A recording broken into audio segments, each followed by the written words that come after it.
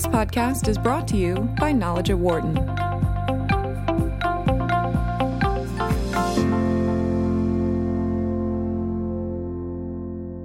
The recent firing of more than 100 on-air talents at ESPN highlighted the fact that the network was looking to promote personalities rather than people of substance that report on sports. Many of those self-promoters might qualify as not necessarily being self-aware enough, and that may be the case with a majority of people.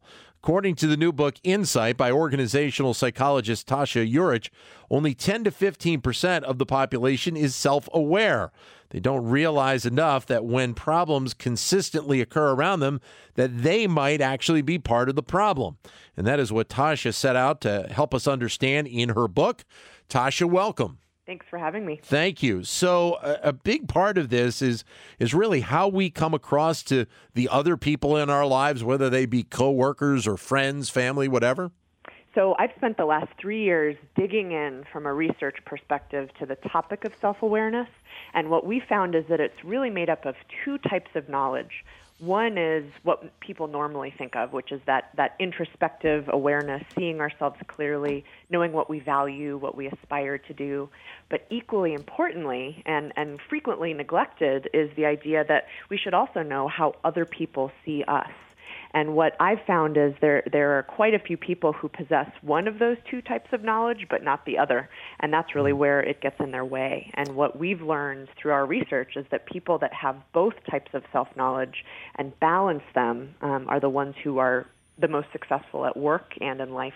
And this is, looking at both elements of that, then obviously from the reverse side, this is a problem in both the workplace and in your personal life for many people. It is. That my research has shown that 95% of people think they're self-aware, but as you mentioned, the real number is closer to 10 to 15%. So what I always joke is, on a good day, 80% of us are lying to ourselves about whether we're lying to ourselves. And so it can be problematic, and a lot of times the people who have the most room to improve are the least likely to know. And so, as you say, this is making our society even more delusional than ever, correct? I think so. There are many societal forces that are converging on us, almost whether we want them to or not. Social media, the self-esteem movement, as well as just our natural human tendencies to see ourselves through rose-colored glasses. Well, it is interesting that there is this want and need by some people just to really understand, want to know what other people think about them. And for many of those people, it's almost a bit of an obsession for them. It is. There are some people with those two types of self-awareness who are so focused on how other people see them that they're actually not acting in their own best interest. They don't even know what they want out of life, for example. And that's just another reason that we have to balance both of those types of self-awareness. So definitely there are people on both sides of that spectrum. Tasha Eurich is our guest. She is the author of the book Insight, Why We're Not as Self-Aware as We Think and How Seeing Ourselves Clearly Helps Us Succeed at Work and in Life. Look, there's really no difference in terms of the importance of work over life, one over the other in this point. You're trying to make yourself a more well-rounded person in both of those categories. We are, and the benefits of self-awareness, just as you said, don't extend just to work. It helps us make smarter decisions. It helps us form better relationships. It helps us be more successful in our careers. Interestingly, for your audience, people who are self-aware are much better leaders, and they also lead more profitable companies. So those benefits just reinforce in both our work and our personal lives. And you talked with some CEOs and people in the C-suite for various companies. Alan Mulally of Ford was one of the people that you talked to, and talk to us about him and what he recognized. So Alan Mulally was just wonderful to work with, and he's very passionate about the topic of self-awareness. And maybe the best way I can explain what an impact it's had in his life was flashback to 25-year-old first-time manager Alan, who had his very first employee abruptly quit because he was, in some ways just a terrible manager. Mm-hmm. And that served as a wake-up call to him about how important it was to know himself, to know how he's seen. And lo and behold, starting in the mid-2000s, he took Ford as their CEO from $17 billion of losses. 5 years later, $20 billion of profit. That's an interesting viewpoint because with the way CEOs are perceived, there is more of a want of the CEO, at least in some cases, to really be connected with as many people in the organization as you can. It's not just sitting up in the suite anymore. It is really getting down and getting your hands dirty at times. Well said. And Alan Mulally would, if he was here, he would agree. He talks about self-awareness, team awareness, and organizational awareness. And so it's sort of each of those three systems. And to have awareness of what's happening in the organization, you have to be out there. He was famous for eating lunch in the employee cafeteria, for responding to almost every email he got from employees. And so you sort of have to look at it as part of the greater system if you want to get the greatest benefits. So it can be a kind of a top-down philosophy that a lot of companies really have to use, and the employees have to buy into it. Absolutely. The team or the organization's level of self-awareness in some ways is completely dependent on the leader. You can't have a self-aware organization if the most visible and influential leader is, for lack of a better word, delusional, right? So it has to start there, but it also doesn't end there. There's a lot of work that leaders have to do to instill that culture just beyond their own behavior. What was the greatest thing that Alan got out of it? I mean, obviously, when he's leading a company, I mean, he's looking at the bottom line and how successful their auto sales are and the manufacturing element, and obviously it's a global company. But what was the best thing he got personally out of it? Well, his vision was definitely, it involved money and the financial returns and shareholders, but it was so much greater. It was to be a true service to the customers and a good corporate citizen to their communities that they worked in. And so for him, it was a broader goal, and that's what I think it's a great example of somebody who knows what drives them and what they value. And if you look past, or if you include the financial aspect, but have a greater purpose to what you're doing, it's infectious to other people. You also talked with Ed Catmull of Disney Pixar as well, and I wanted to get your thoughts on. I mean, Disney as itself is considered to be a very hard running, but obviously giving back to the communities very well. Pixar may be slightly different since it's a different piece to the entertainment industry, but still the bottom line is the bottom goal is the same, correct? It is, and what's interesting is that when Disney acquired Pixar, and Ed Catmull had joint responsibility to lead Disney Animation and Pixar, he started to institute a lot of the positive, beneficial cultural elements they saw at Pixar over at Disney, and they started to see the same benefits. There's one example I give in the book about how in all the years that Pixar has been in business, they have never had a single leak to the press. And that's such a great example of what happens when a leader has that organizational awareness, but has a dialogue. And in addition to hearing things from their employees, they trust them with the truth. And in doing so, they have really created a powerful culture where people keep the information they need to keep to themselves, right? Is some of that connection that he has with his employees at Pixar, is it more done on a one-to-one basis? I'm sure it's maybe a little bit of a mix of this, but one-to-one compared to, sitting down in an auditorium and just talking with a lot of the employees? It's all of the above. Right. He is so committed to having that time.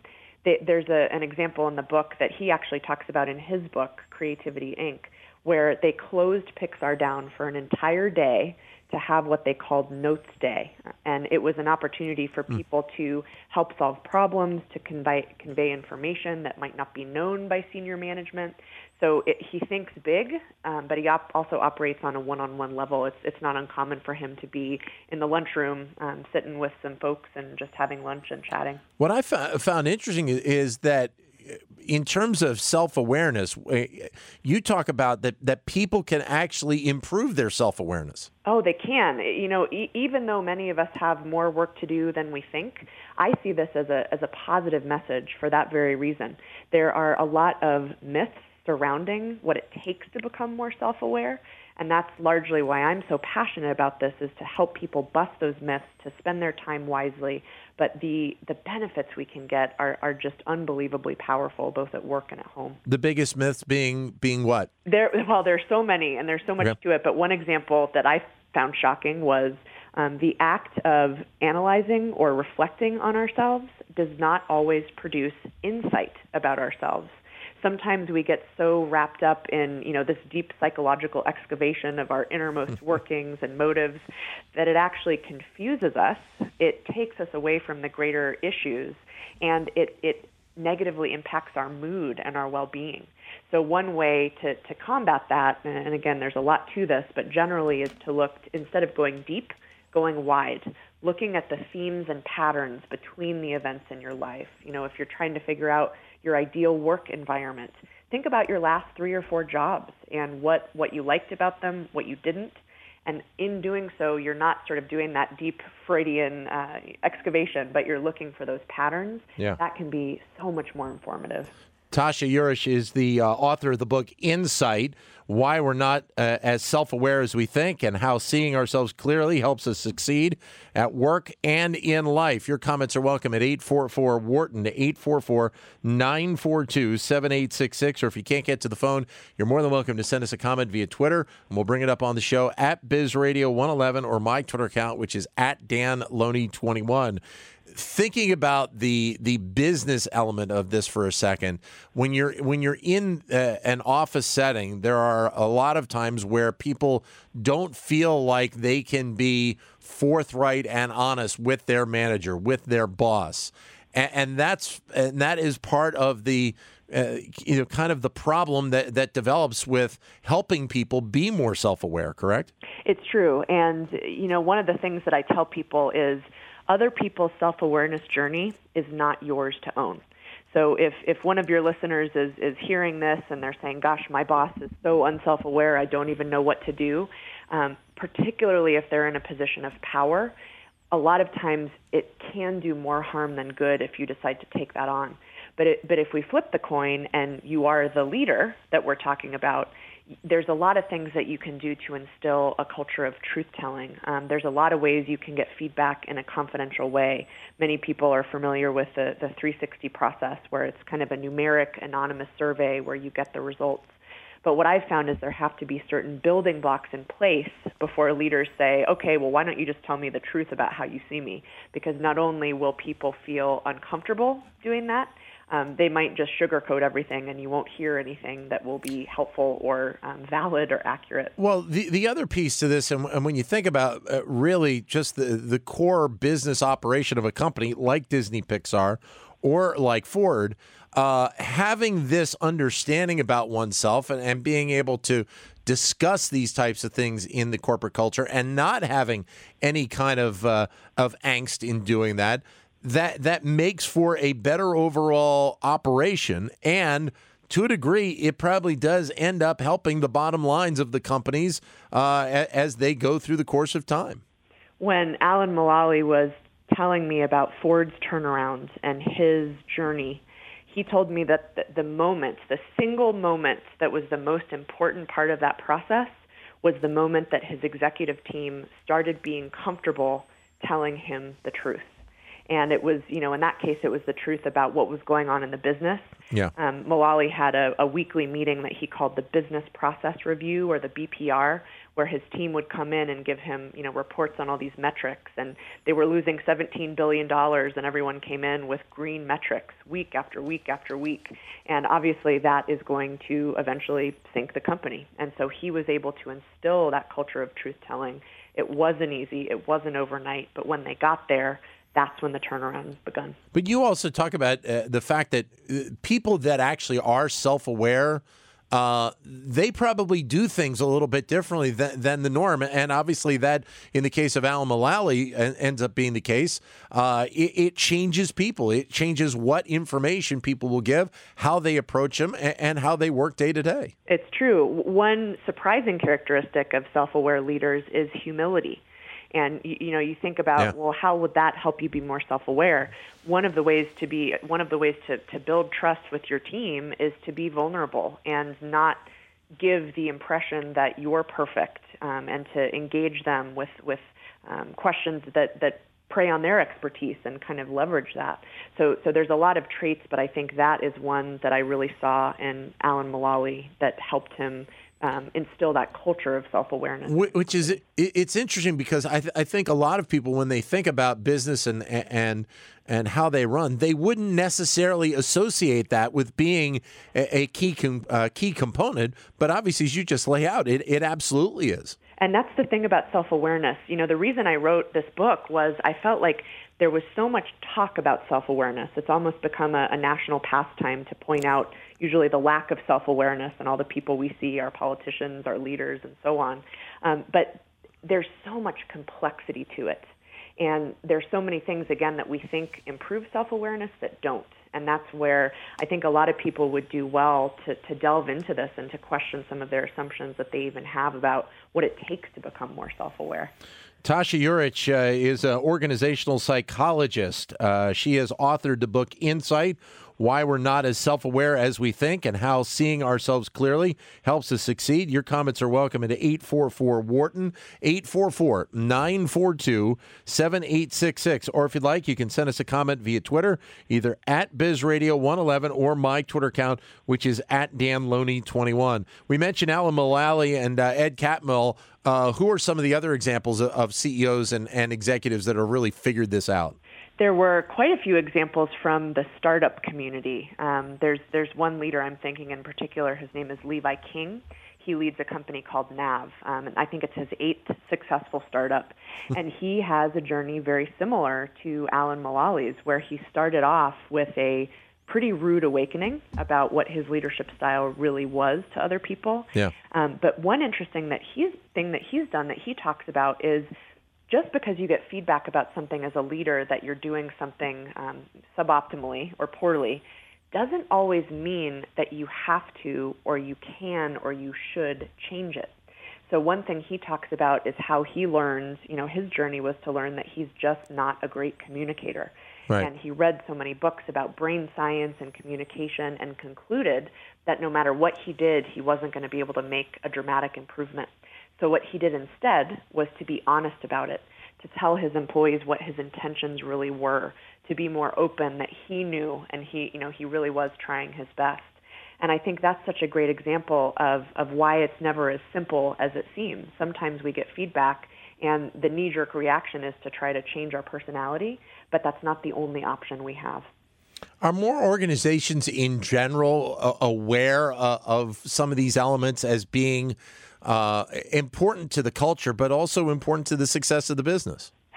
I'm a little conflicted on that. What I see in a lot of companies are platitudes about self-awareness. And what I mean by that is people just parroting, oh, self-awareness is so important. And then you go into their organization and you talk to their team and they say, oh my gosh, I can't tell the truth to anyone or I'll be fired. And so it's just a lack of consistency between what is said about the importance of self-awareness and what is actually seen and done. And that's where it just goes back to that individual level statistic. Most people think they're self-aware. So they can brag about how important it is, but what they're missing is how much work they usually have to do in that area. What is the most common theme? I mean, with so many people that say that they are self-aware, what is the most common theme when they find out that realistically they're not as self-aware as they really think? So in my job as an executive coach to the Fortune 500 world, I am often hired to tell very senior, very powerful people the truth when, to be honest, everyone else is afraid to or Right. they don't want to. Right. And I've seen every reaction in the book. I've seen silence. People have, literally run away from the conference room I've been in with them. I've seen crying. I've seen anger. But the important thing about this, and what I've learned from studying highly self-aware people, is we have to see that as part of the journey. It's a moment that is scary, but that ultimately is giving us an immense amount of power, even if it doesn't feel that way at the moment. So if I go back and talk to those people that I saw, crying or running away or whatever the reaction was, now they say, that was the most important thing I've ever learned about myself. And so part of it is trusting the process and being brave and being courageous and knowing that there's insight and success on the other side.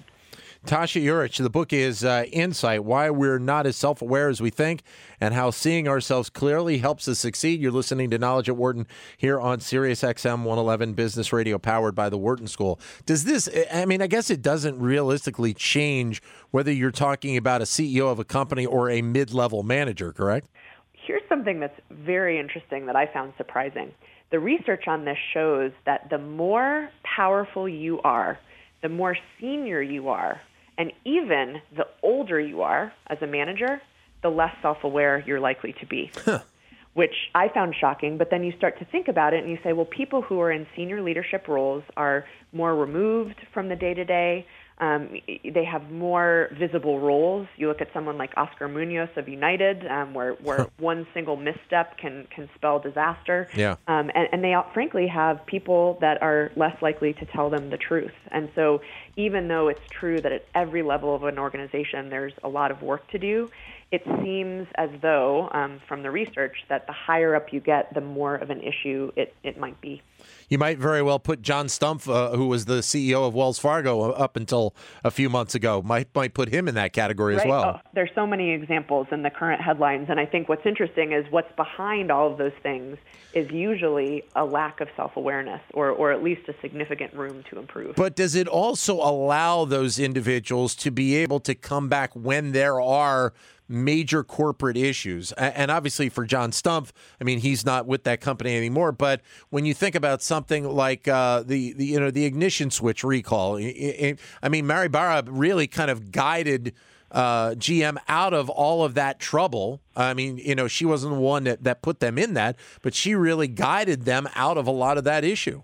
And I've had my eyes on Mary Barra since she was appointed as someone who appears to be remarkably self-aware, extremely humble, very plugged in, very willing to put her ego aside. And that's another trait of highly self-aware people. Part of that also, though, for her might be the fact that she came up through the organization. I mean, she went through that college that GM has, and she worked on the line, and she understands what it's like. I mean, there's probably a little bit difference with somebody like her as compared to somebody who, came into a company as a CEO from another company and just goes right up into that upper echelon. I think that's a really good point, because one critical component of self-awareness is perspective taking, to take other people's perspective, to know what things are like for them. And you're right, if you just come into a company and you're plopped at the top, it's going to be much more difficult for you to even have that information, let alone successfully adopt other people's perspectives. Great book. Thank you, Tasha. Greatly appreciate it. Thanks very much for coming on today. Thanks for having me. Thank you. Insight is the book, Why We're Not as Self-Aware as We Think and How Seeing Ourselves Clearly Helps Us Succeed. Great book. Tasha Eurich. It is available in bookstores and online right now. For more insight from Knowledge at Wharton, please visit knowledge.wharton.upenn.edu.